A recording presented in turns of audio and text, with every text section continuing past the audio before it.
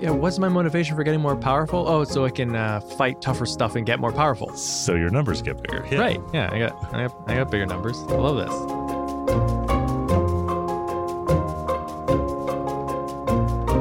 Live from the Mundangerous Underworld in New York City, I'm your host, Shane. And I'm your host, Ishan. And welcome to episode 282 of Total Party Thrill, a podcast for game masters and players where we discuss our campaigns in order to inspire yours. In this episode, we're talking about taking inspiration from the video game Hades.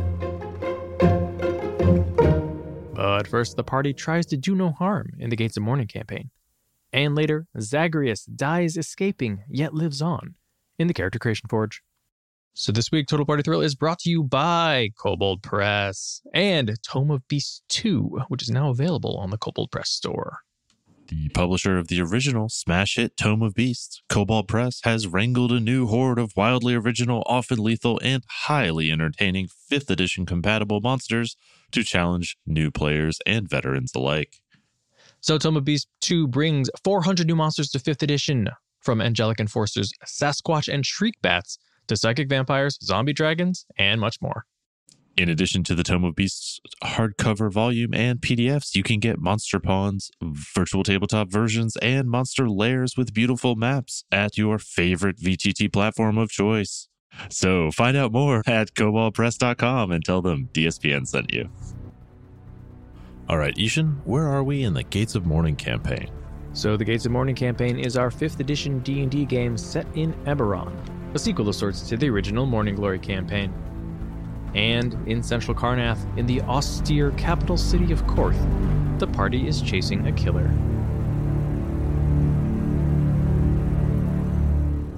The Mind Seed that we've been chasing, Elaine, has built a teleportation circle powered by a huge Sybaris shard in order to gain access to the Tower of the 12, where the dragon-marked houses keep their most powerful magic.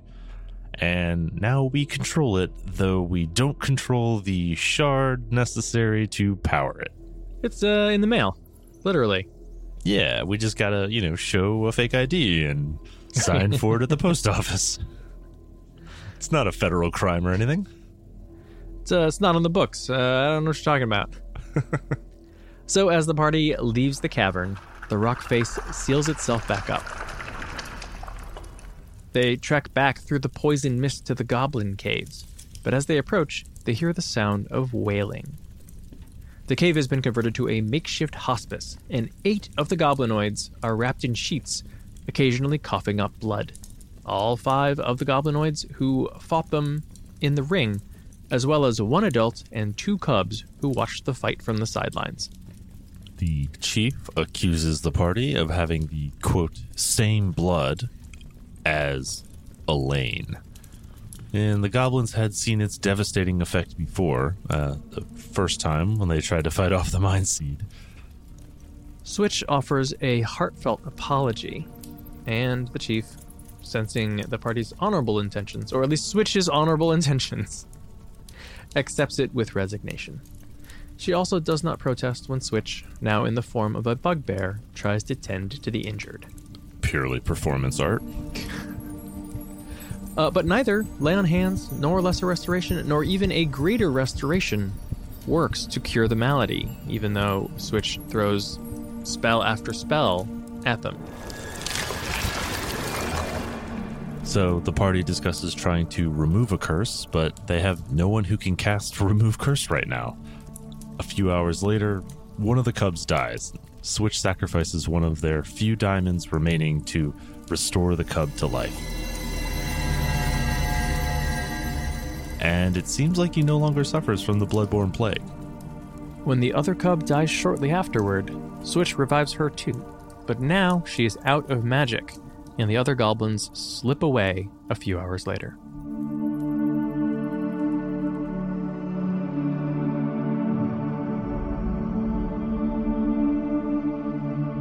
Now, during the vigil, the chief Zertold explains their situation. They're members of the Catch, a breakaway group of goblinoids who sequestered themselves during the fall of the Takani Empire. Now, groups are spreading out across Corvair to rediscover ancient relics and prove their mettle in battle. The last several years, this group has been enthralled by Elaine.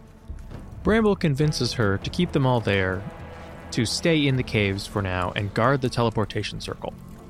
It's a tough sell, but when she finds out that there are other mind seeds out there who might value access to the circle, she agrees, and says she will send word to the Orion Enclave if anyone comes looking for the teleportation circle. She also presents the party with a fine silver dagger. It is a token which will indicate to other Kesh that they are allied. Then the party returns to House Orion, where they finally level with Bach and Valina. You may remember those names from months ago.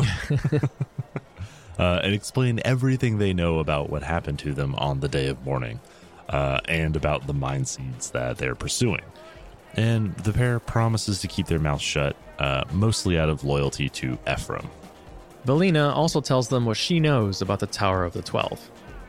It was built 1,500 years ago after the War of the Mark, one of the first joint efforts by the dragon-marked houses.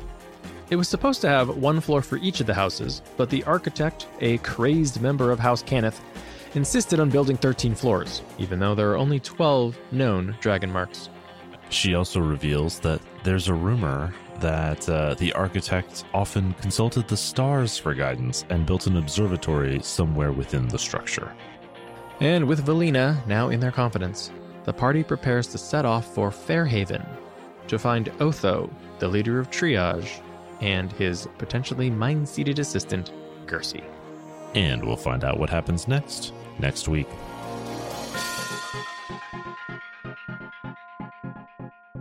So this week, we are talking about gaming, Hades. Shane, what is Hades besides a great Disney villain? So, spoilers upcoming for the video game Hades. It's been out for a few months now, and it was in a long early access period prior to when this comes out. So I don't think we're ruining it for anybody, but just in case. And Ishan, I will tell you exactly what Hades is. Okay, good. Because I know that you have not played it, and perhaps some of our listeners haven't either. I watched part of a YouTube video where someone was playing it, but they wouldn't shut up. So I don't actually know that much about the music. That's a bummer because the music slaps.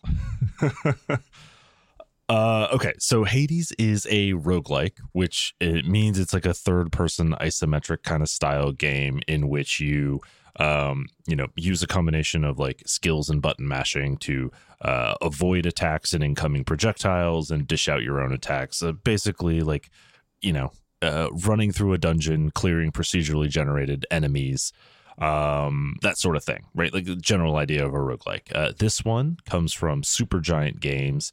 And you play as Zagreus, the son of Hades, who wishes to escape the underworld and join the Olympian gods. Wait, so you're a demigod with an emo backstory, fighting your way through room after room of dungeons filled with enemies, picking up experience and loot? There are also bosses. Okay, yeah, so I think I'm grasping why we're talking about this on this podcast. Does this sound like a D&D game to you? So at the beginning, you choose one of 6 artifact weapons. At the game is broken into several layers based on the actual layers of the Greek underworld. So you start in the House of Hades, then you go to Tartarus, Asphodel, and then eventually the Elysian Fields. You fight through these procedurally generated rooms. Each of them gives you a random reward. The most notable reward here are called boons. They come from the Olympian gods, and they modify your abilities, give you unique traits, level up your capabilities, right? So this is your character advancement within a run. And then when you die, it's the end of your run, and you return back to the House of Hades to try again. It'll probably take you, 20 to 30 times to finally beat Hades. What makes it interesting from a roguelike perspective is that you actually level up over time, like permanently. You just don't keep your boons, right? Your boons shuffle out, but you can level up your weapons. You can level up some base stats for Zagreus.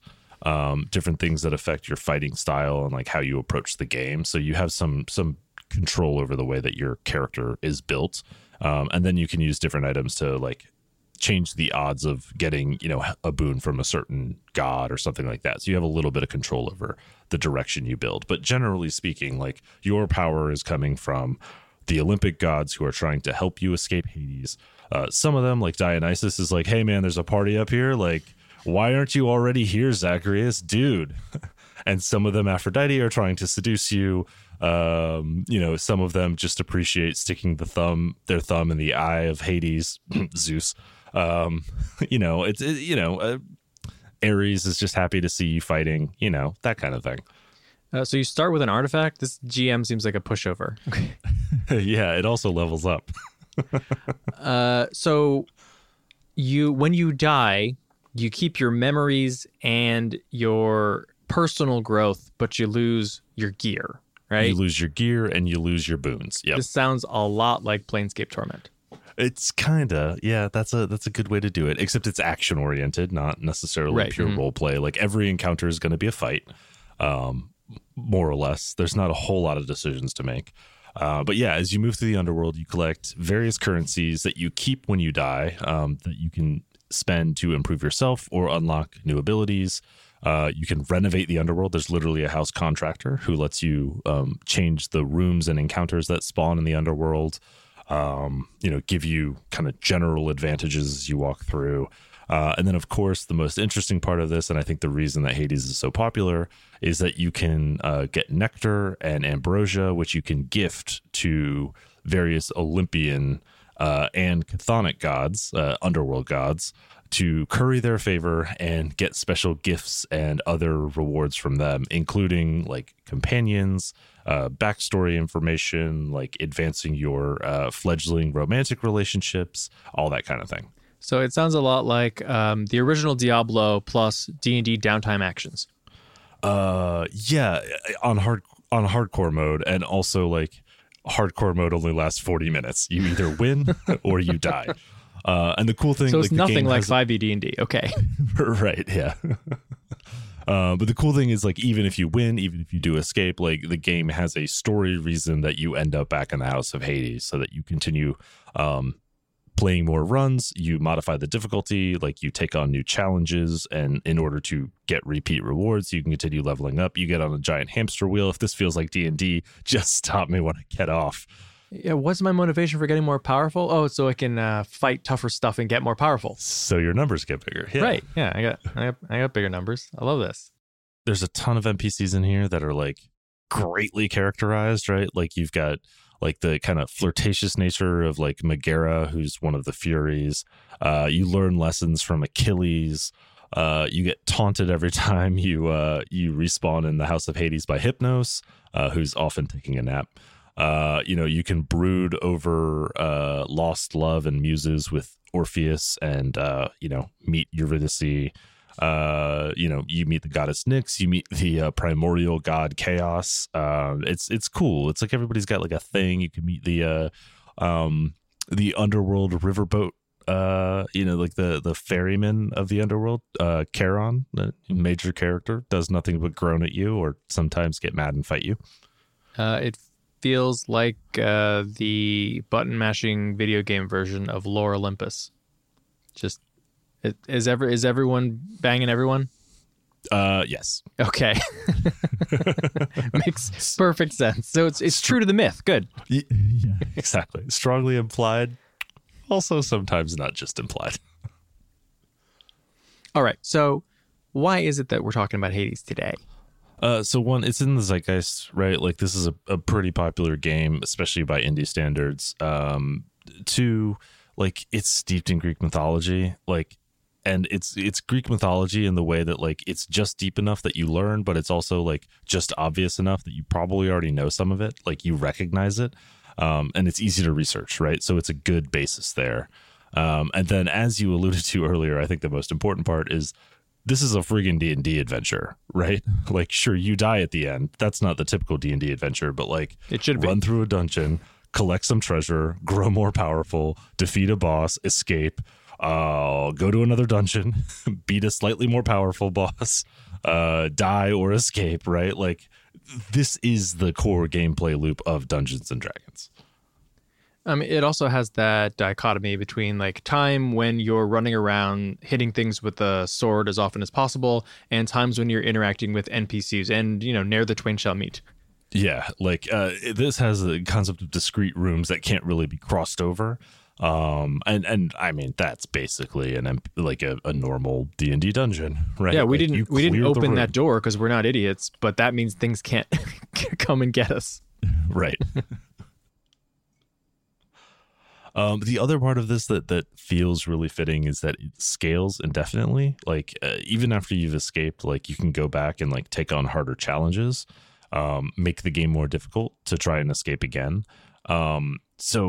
And those reruns are like necessary to keep advancing the storyline, right? Like the fact that Zagreus is trapped in Hades is sort of the main plot point. You're trying to learn more about that. You're trying to learn about his relationships with his bad dad, Hades, and also his, I don't want to say good mom, but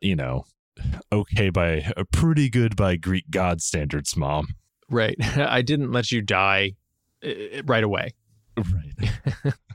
It scales to the point where like D&D also like scales to like demigod status, and that's kind of how this feels. I mean, there are books, especially in 3rd edition, that are like, hey, if you'd like to keep playing your same character after you hit level 20, you can do that. Just don't cap the numbers. You want to be a level 61 wizard? No problem.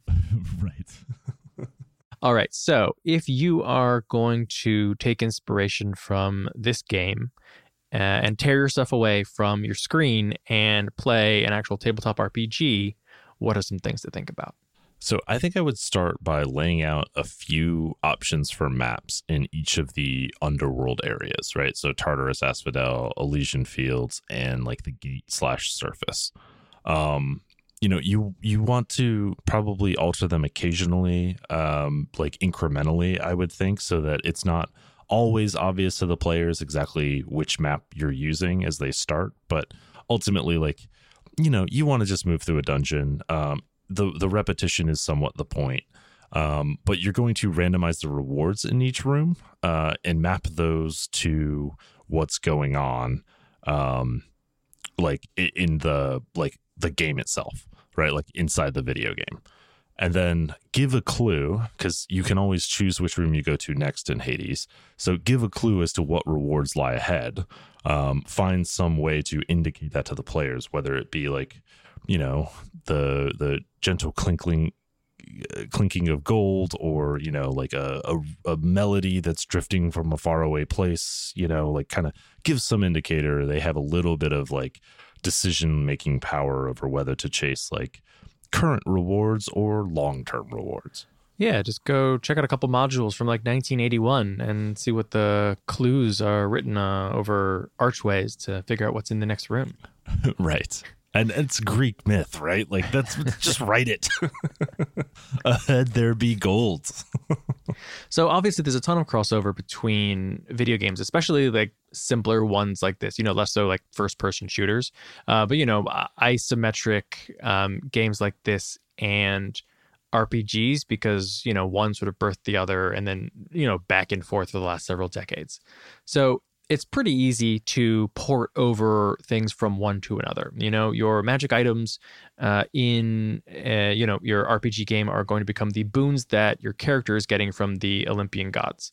Yeah, and when you find gold as a monster treasure reward, like if you get to Charon's shop, you can just buy magic items that way too, just the same way that you would like in a normal D&D game nowadays. But just keep in mind, those magic items disappear upon death. You can't take it with you. You wake up in the House of Hades just like any other dead soul. The thing that you can keep, though, is experience. It becomes a reward because it is permanent. It's a permanent power increase. So even if you die, you get to maintain all those abilities, but then also remember all of those memories as well, right? That doesn't get reset. You're not refreshing from a save point. You are basically like traveling backward to a previous destination and then sort of like doing those activities over again, but you remember what you did. Yeah, so Hades has a concept called darkness, which is like that's the currency that you would spend to level up. I'm not quite sure if you would just want to gain experience for each encounter you pass and like let that be a kind of a background thing, and then maybe grant like bigger rewards if you beat bosses a second or third time. You kind of want to play with that, and then that really comes down to how fast players feel like they should be leveling up and really feeling differently. There's also the concept of gems, right, which you would normally be spending at the house contractor. There's gems, diamonds, those kinds of things. You would do the same thing. You would spend those with the contractor in order to change the map rewards, right? Change the distribution of outcomes in there. So, you can add fountain rooms where you can get maybe like a rest, right? Like you might frame the whole run is a single rest. There's no long rest. A long rest is death on your escape. So you can only short rest otherwise, but maybe a fountain gives you a long rest. That's one mechanic that I find interesting that you don't usually get in RPGs is players being able to affect the terrain so much, right? Like you can spend a resource to seed the battlefield with things that will make your combat easier. Right. It's sort of like it's upgrading the ability to choose what the battlefield is going to be, right? You can say like, all right, we're going to go in this room or this room. But in this instance, you are, increasing the chance that you're going to find something good in all of those rooms. Right, exactly. And then later levels, it would be like pairing rewards, right? So anytime you find XP, you also gain gold. Right. Or anytime that you gain gold, you might also gain gems. Right. Like you could do kind of pairs like that. So you get more efficient on your later runs by like kind of investing. You kind of like accelerate yourself. That is a nice way to add a more tactical element where, you're sort of like in your downtime space, after you've died or, whenever you're about to embark on a new level, and you can have a conversation at the table about what it is that you want to seed and how does that affect, your equipment selections or, the tactical way that you're going to approach each individual room, knowing, having a better idea of what you're going to face. And then there's also the concept of like, hey, let's just abandon this run right now and go back and spend some XP because we got it, or like we got the last gem we were looking for. Like, let's just die here, go back to Hades, get admonished by Dad, of course, like because that's how every return to the House of Hades is he says, hey, did you succeed yet? Didn't think so. But then, go ahead and spend your resources, right? Like lose another run. That's okay. You said a couple of times that, most of Hades is procedurally generated. It's random. You don't necessarily know what you're going to come across when you're running through it. But there are instances where there are fixed encounters. And that's, a pretty common idea for people who have run modules or particularly for people who have taken inspiration from pre-written modules. You always know there's the set piece battle coming, right? Yep. Like I know at some point there is going to be the big battle at the cliff overlooking the ocean. I don't know exactly when that's going to happen. I'm going to drop it in when it is plot appropriate or when you've, got enough XP to hit level 7 or what have you, but it's coming. Right. Yeah, I like this idea. You have certain like role play ready encounters, right? Things like Sisyphus, Eurydice, Patroclus, right? All appear, give you they grant you a temporary boon. They can upgrade your weapon or give you some more resources or, give you a chance at a second life, for example. But you can also, you have those mini bosses are a concept, right? So you have those encounters always happen on the same map, right? Like you said, that might be a cliffside battle. It's always going to be a cliffside battle. You will always face Asterius the Minotaur inside an arena, right? And when you hear the sounds of a cheering crowd, you must be getting close to that arena. If you continue down this path, like you're going to face Asterion the mini boss. Yeah, it's time for a cutscene. Exactly. And, some light banter and questions about why he hangs out with Theseus, who killed him in real life. I don't know why anyone would hang out with Theseus. Theseus is the only character in the game I legit hate. I even game. like Bad Dad Hades more than I like Theseus. I mean, he's not even really the one who successfully made it through the labyrinth. You know what I mean? It doesn't count if you have help. Also, there is a funny moment in the game, like when he gets low on health, he calls for he gets a boon from the Olympic gods too, and like it's the same kind of like ability that you can call, and like Zagreus is just like, dude, this isn't fair. Like, and he's like, what, you think you're the only one who has the favor of the gods? I'm Theseus. Like, poor Ariadne.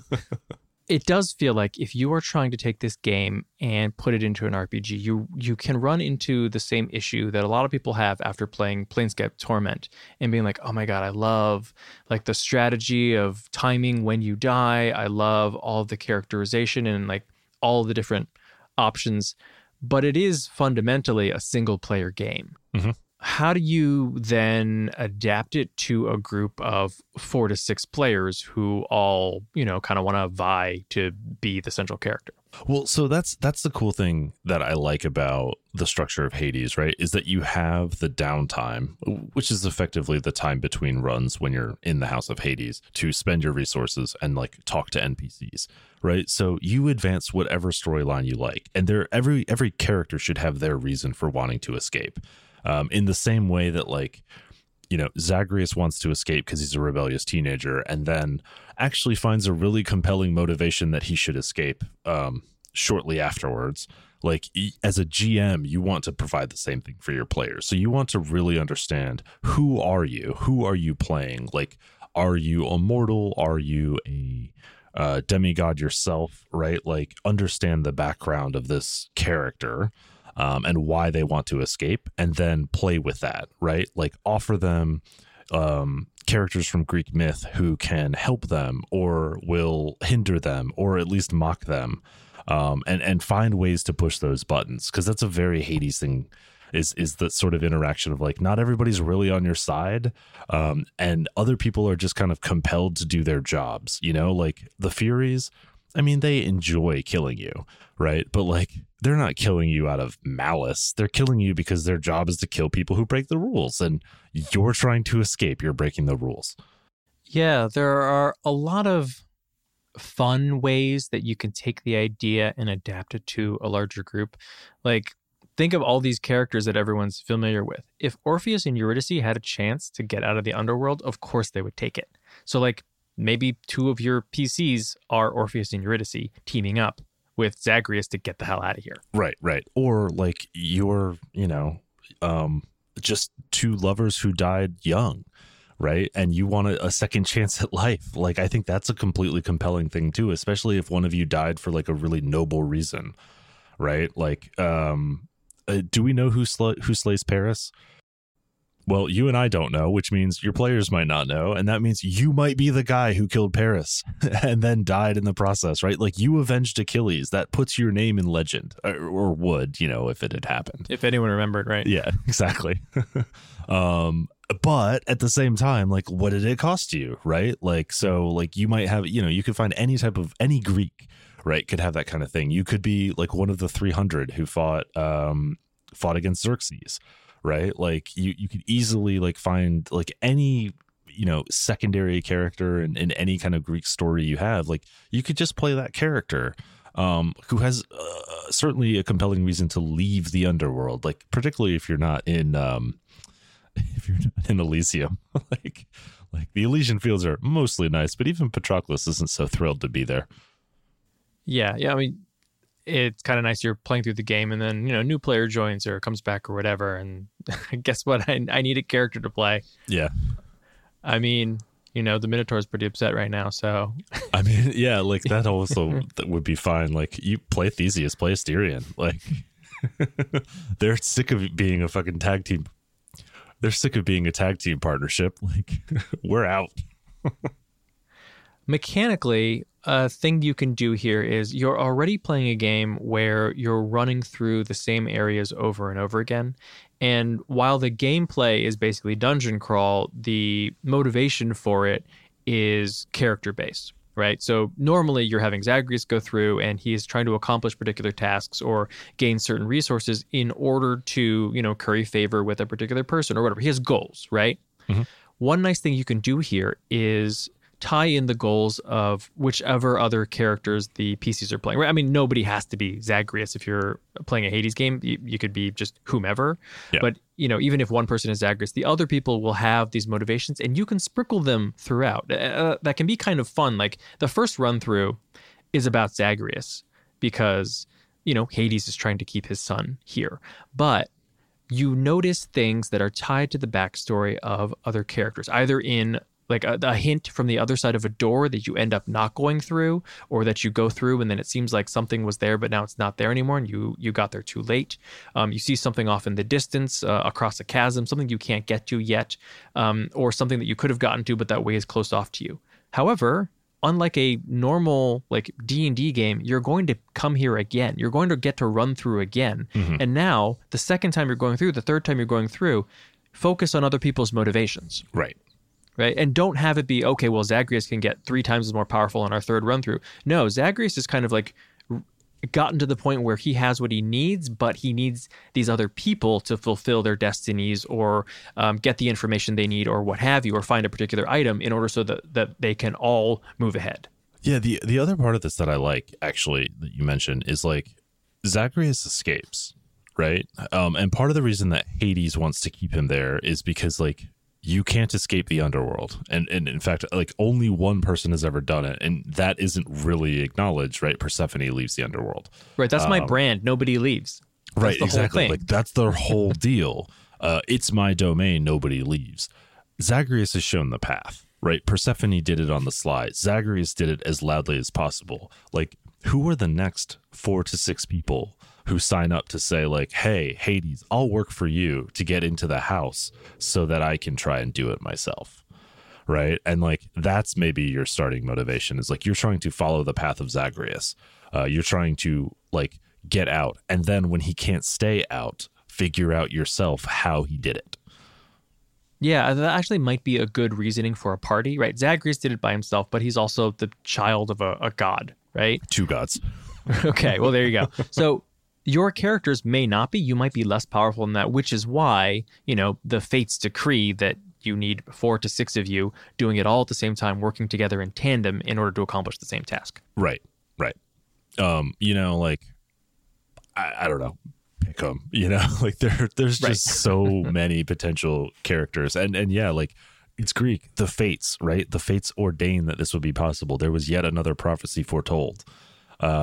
Hades would want to stop that, but also understands that he can't, right? He wants to put every impediment in your path. He wants you to have to keep fighting through his furies and keep fighting through his, tortured souls in Asphodel, but understands that like he can't actually stop you if the fates have foretold it. He can only try to discourage you from doing it.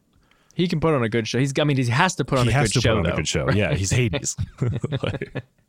like only the fates and chaos are more powerful than Hades in the underworld, right? Right. I'm either going to beat you, or if you finally win, it's going to be obvious that it was an incredible task, and I'll be like, wow, let me be the first to congratulate you on a great job. That's very impressive. No one else would be able to do that. Seriously, no one else. 0 chance that Hades says congratulations, though. And then I would also just say, like, from that gameplay perspective, right? Like, use monsters. Like, you have D&D monsters, right? And you can look at Theros too, like Mystic Odyssey of Theros. Like, I would absolutely never bother putting this in Theros, but you do have some iconic Greek monsters in Theros. You can use those, would be a good thing to populate your dungeon with. But look for monster families, I would say, that scale. Right. So as you level up and as you are going through and after you're successful, ultimately, right, like you can start to ratchet up the difficulty. And so you go from, your CR1 orc to your CR3 or 4 orc types. Right. And that's the way. So like whenever you're in Tartarus, you're facing orcs or goblinoids. Right. Whenever you're in Elysian Fields, you are facing giants. Right. Like, and you're just facing more difficult giants as you go. Right. This means that players will be better able to predict what they're going up against, but it also gives more options, tactically speaking. When you're playing just one main character in a video game, you're sort of stuck with what you've got. But if you've got 4 people in a room saying, all right, we're about to do another run, and we know that we're going to be up against 4 types of orcs that get progressively more powerful, maybe let's make some choices about, how we're gearing up or how we're spending the resources that we gained on the last run. Or, hey, we each have an artifact weapon in hand. Maybe we swap. Maybe we switch, and each of us tries a different one this run to see if that's more effective. Yeah, and I like that. Like, you don't have to use necessarily the weapons from the video game, right? Like, Zagreus used those. Maybe you can find them, right? Maybe you can find the Shield of Aegis, and that provides you like a big boon on your runs. But otherwise, like, you're choosing from weapons that are much more demure, right? You don't get artifacts because you're not Zagreus. You are 4 to 6 schlubs trying to get out of the underworld because the fate said you could. But you have the power of friendship, so I think you're going to succeed. What more do you need? Just the power of friendship, Nyx's guidance, a little bit of luck, inspiration from Eurydice. And, a pre-existing relationship with Cerberus. Exactly. Very, very good dog, Cerberus. The other thing that I would suggest, because you want to capture the button mashiness of it, but you don't have the same like mobility in a battlefield in like an RPG kind of setting, right? It isn't as real time. It isn't as reactive. Like that just isn't how RPGs play well. I would really try to set up the traps and environments within each like layer to feel unique and also to feel like known, right? So there is like the button spike trap, there is the wall that shoots at you if you step on this thing. That there are rivers of fire flowing through the different safe spaces. So when you get knocked back into fire the first time, you're like, oh, that was terrible, like I'm never letting that happen again. The second time you're like, okay, I screwed up, like I knew this, right? Like I knew to avoid the fire lake. Why am I standing in the fire lake? Oh, okay. If the first time you're knocked into fire, you're like, oh, wow, the fire is bad. Like, you should know ahead of time. Okay, that one's on you. Yeah. Okay, but I will say the first time, like video game story, the first time I got to Asphodel, I didn't even get to the first encounter because I stepped off the platform into the fire and died. I was at such low health. So I didn't even get to do the first encounter in Asphodel the first time I made it there. Super embarrassing. Remember that, like, your characters here are literally planes hopping, right? Yeah. They're going to different planes of existence. Do the same thing, the same characterization that you would do in like a Planescaper Great Wheel game or, a Spelljammer game where you're going to different crystal spheres, right? Each one is different. Each one has different abilities, make certain things easier, certain things harder. Take a look at, the ambient magical effects of different planes in, any kind of D&D book for guidance here. It's going to tell you like, what occurs every single round that your players are going to need to be prepared for. How do certain spells interact with the environment of this place, right? Like are fire spells cast at a higher level? Do they do more damage? Are like does necrotic deal more damage in Tartarus? Mm-hmm. Things like that, right? Yep. Is healing easier in the Elysian Fields? Yeah, exactly. The attraction here, like Shane, you talked a little bit before we started recording about like why you like this random button mashing game, and it's because of the characterization of the NPCs, right? It isn't a role-playing game, but you can get into the role of Zagreus because of the interactions with the NPCs. And I think that's something you need to lean into in an RPG version of this game. Yes, it is going to be a typical dungeon crawl, and you're actually going to be going through a lot of the same locations over and over again. So to make sure that doesn't get dull or boring and to make it have the sort of same kind of draw as the video game, lean hard into those NPCs that have individual personalities, individual desires and needs, and that spar a little bit, right? Like they're not all necessarily helpful. Sometimes they're here to hurt. You want them to sort of tweak your players and the PCs and get them to interact, to get angry, to to maybe start a little romance, like something in order to keep people pushing through, hoping for the next cutscene. Yeah, and I also think, like, unlike the way the video game plays, like, it makes sense to sprinkle some information throughout a run about those NPCs. Like, maybe they show up in places where they didn't in the video game, so you can have a little more, like, kind of role play interruption. Or like you discover information about them, right? Like there's all types of history that's just trapped in the underworld. And gods are immortal, and souls that are there indefinitely. So like, what might you learn about Achilles? What might you learn about Dusa, who is the Medusa, or a beholder actually, who cleans the house of Hades. She's the maid. Like, but what might you learn about these characters, right? That like, as you come back and meet them, like you now have information, you now have leverage, you now have like a secret that they might not want revealed, or like, you know, information about a secret desire of theirs that you might be able to help with, right? And so like they're giving you kind of fetch quests, right? Hey, if you're there, find this. Like here's the like here's a clue. Right. If you see, you know, this idol, then nearby I lost something, bring it back to me. Right. And that helps you like kind of develop those relationships without interrupting the core gameplay. Mm-hmm. It's like when Mega Man gets an upgrade from Dr. Light, and he also gets a little bit of a spiel. Yeah, exactly. All right. So let's talk a bit about the system used in order to play a Hades RPG. So D&D and, you know, your favored D&D alternative are the natural fits here. They scale really well. They reinforce the core gameplay loop. I think many people would say, oh, but D&D magic invalidates a lot of these things. And the answer is, you're in the underworld. D&D magic works the way you want it to.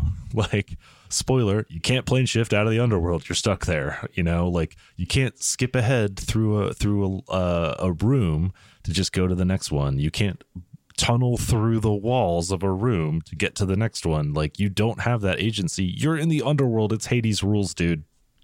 And there's precedent here. Undermountain is a thing, and high-level adventurers get trapped in Undermountain because Halaster's a better wizard than you. Yeah, exactly.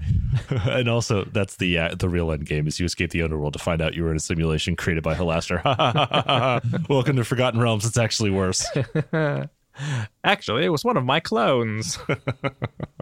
But I mean, there's an entire book about Undermountain for 5e D&D, and you know, tons of like Undermountain supplements. Take a look and just like scrape the serial numbers off. Yeah, or you know, whatever, Pathfinder or 13th Age or whatever you prefer.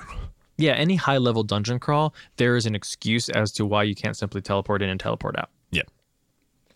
And then, I mean, this is a game about dying a lot. Uh-huh. Even after you're already dead. Huh. And you get more powerful even after you die? Uh-huh. Interesting. Could you think of any that might appeal? I think this might be a time to pull out our old Phoenix Dawn Command decks. Uh-huh. So Phoenix Dawn Command by Keith Baker was released a few years ago. It is a game about like heroic sacrifice. The art style is very, I would say, Greek. Mm-hmm. The abilities feel like that kind of iconic, like, you know, archetypal, like Greek god type abilities. So it feels pretty natural there. Like you would probably, each class that you have in your game, you would probably consider like that character favored by a certain Olympian, is probably how I would see it. And like, as they leveled and added cards, like they maybe would keep like a core deck, but they could continue adding cards through a run that they would then remove, you know, something like that, where the boons that you were granted by your Olympian god that favored you would be temporary. Mm-hmm. And if you actually die, and not die in the sense of end your run, but die in sort of like a heroic sacrifice sense, you can level up, right? And it would just be kind of a maybe either a group decision that like you all sacrifice yourselves to like gain XP, and now you have one less life, but you can do a permanent change to your decks, or it might be an individual decision and you could potentially like age out, right? You might either succeed on this run or fail altogether. Might be your kind of end game. I'm not quite sure how I feel about like limiting it to 7 runs. Might be a little difficult. Or more appropriate for a tabletop game where, you might not be playing this for 25 sessions. That's a good point. Yeah, I mean, like you could easily stretch this out to like maybe 2 to 3 sessions per level in Phoenix, but you're not going past 20 sessions in a Phoenix game. It just doesn't really work that way. One nice thing is that a Phoenix game will be a lot more abstract, and that saves you the difficulty of the like crunchiness and verisimilitude of trying to run this in D&D, where you have a map and you have creatures on that map and you've got to get past all of them, but that doesn't really mesh with the whole like 6 to 8 encounters per day or whatever when you just sort of have monsters sprinkled across a level, right? Like, when do you take a short rest? Can you? Is that a thing that's even possible? Is one person going to die over on this side of the room while someone else is, tied up over here? Phoenix just makes that all narrative. Right. Yeah. And then, you could, in that sense, like, you don't need a map for Phoenix, and you literally could just have like the branching decisions of like, if you go this way, you get gold. If you go this way, you get a boon, right? Add a card or swap a card from your deck or whatever, right? And so like you can literally just say like the doors are marked, right? Like prophecy has foretold what is behind each door. Which do you choose? And that would be actually kind of truer to the Hades experience, but again, a little too abstract for D&D. I mean, that's basically the experience of the original early roguelike games, which is almost like a hand-drawn map. And you're like, all right, are you going left or are you going right? Right. Yeah. Pick one of those. Exactly. All right. Well, when we're referencing early roguelikes, I think it's about time we move on, Ishan. Tell me about your muds. Everyone gets eaten by a grue. Level up. All right. Do you hear that, Ishan? Is that Daedalus hammering in his forge? It is not. It is me hammering in the character creation forge. Well, it's good because Daedalus failed his son. Before we head to the... Talk about bad dads. Also, failed the Minotaur. What a shame. All right. Before we go to the character creation forge, let's talk about how our listeners can get in contact with us. We do love hearing from you. You can tweet at Shane at Mundangerous. That's MUN Dangerous. And you can tweet at Ishan at Evil Sans Carne. That's malice minus meat. And you can tweet at the show at TPTcast. You can also email us at totalpartythrill@gmail.com. And you can find us on the web at www.totalpartythrill.com. We're also on Facebook and Instagram at Total Party Thrill. And join the conversation on Discord. There's a link in the show notes. All right, so this week in the Character Creation Forge, we're building, of course, Zagreus. Shane, what does Zagreus do? So Zagreus, of course, the son of Hades and Nyx. Just kidding. He is a skilled fighter who also casts spells. He regularly receives boons from Olympians like Artemis, Demeter, Athena. That's crit chance, crowd control, chill damage, damage resistance from Athena that make him more powerful. So what I've tried to do here is say that like each ability tracks to some type of boon that he's received from an Olympian. So Eldritch Knight 20. Okay, everyone go home. Yeah, well, okay, I wasn't allowed to do that, so here we are. Okay. All right, so what's the build? The build is Champion Fighter 3, Totem Barbarian 9, Tempest Cleric 6, and Rogue 2. All right, 2 levels of Rogue. We're going to kick it off with some expertise. Take whatever you want, okay? Weirdly, we're not taking this for expertise. That's very strange. Yeah, I don't know how to say this, but we're not here for expertise. Don't understand. But I guess, like, you know, Zagreus makes people like him in the underworld quite a bit, despite their best interests at heart. So persuasion probably makes sense. You will also get 1d6 sneak attack, and level 2, you'll get cunning action, which I think closely models the dash ability that Zagreus has. From 3 levels of Totem Barbarian, you'll get Rage and Unarmored Defense, because of course Zagreus never wears armor, because I guess that didn't occur to him. Look, okay, so the art director of this game wanted all the characters to be nude because that was the Greek perfect form, right? Like Greek gods are nude because they're perfection. And they talked her off of that, but instead everybody is shirtless. So it should have been a Greco-Roman wrestling game and everyone's just oiled up and naked. This should have been this should have been the Olympics, so everyone would be naked. Okay. All right, you get Danger Sense, which gives you advantage on dex saves that you can see, Reckless Attack for advantage on your melee attacks, and then, of course, damage reduction from Bear Totem, which mimics Athena's gift. Then we'll take 3 levels of Champion Fighter. That will get us a fighting style. I think this one fits really nicely based on which of the weapons you want to play with. So you can take Protection for the shield. You can use Great Weapon Fighting for the spear, Dueling for the sword, or 2-weapon fighting if you want to use the fists. Neither of the ranged weapons really fit this build, and I'm okay with that. You got unarmed now. You can be unarmed, or hey, they're armed attacks. They're just they're the 2 fists, so they don't come in 1 fist, all right? You get Second Wind and Action Surge, and an improved critical, which is Artemis's boon. Then we'll get 6 levels of Tempest Cleric. This will get us 3rd level spells, which includes some CC spells, which kind of mimic like the chill effect of Demeter's casting, or Dionysus' Festive Fog, which is an AoE stun. And then also you'll get Call Lightning, which is literally Zeus's aid. And then at level 1, you will get Wrath of the Storm, which as a reaction after getting hit by an adjacent enemy, you can force a dex save versus 2d6 lightning damage. This is Zeus's revenge ability. Your Channel Divinity is Destructive Wrath, which can max lightning or thunder damage once per short rest.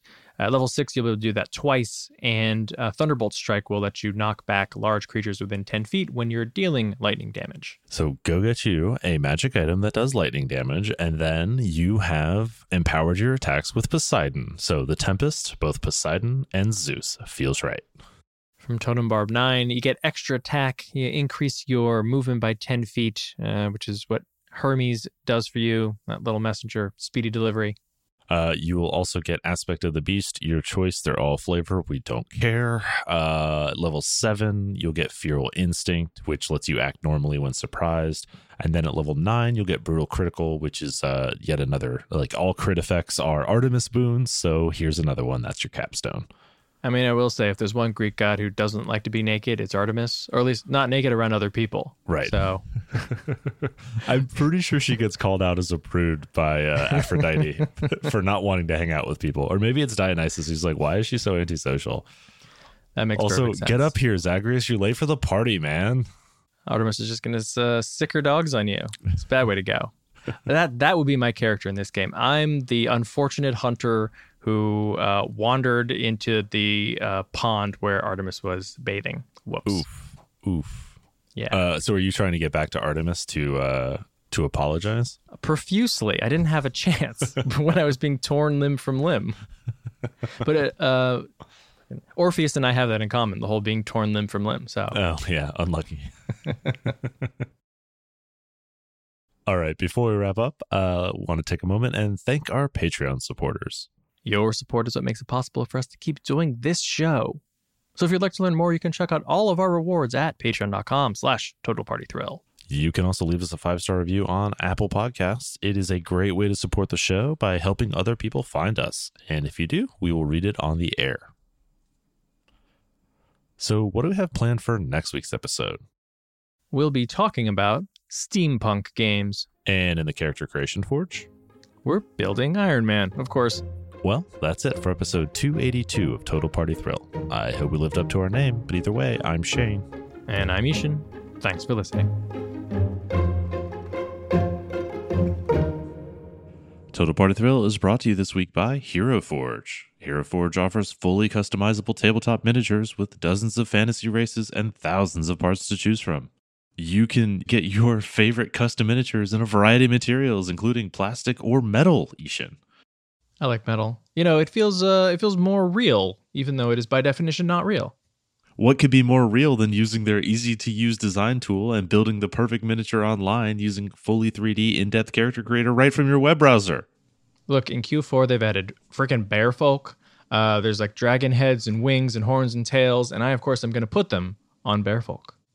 They got furry body types, plant grade and digigrade legs, and a new piercing system. They've also added epic weapons. I don't know what that means, but it sounds epic. I guess you have to go to Hero Forge to find out.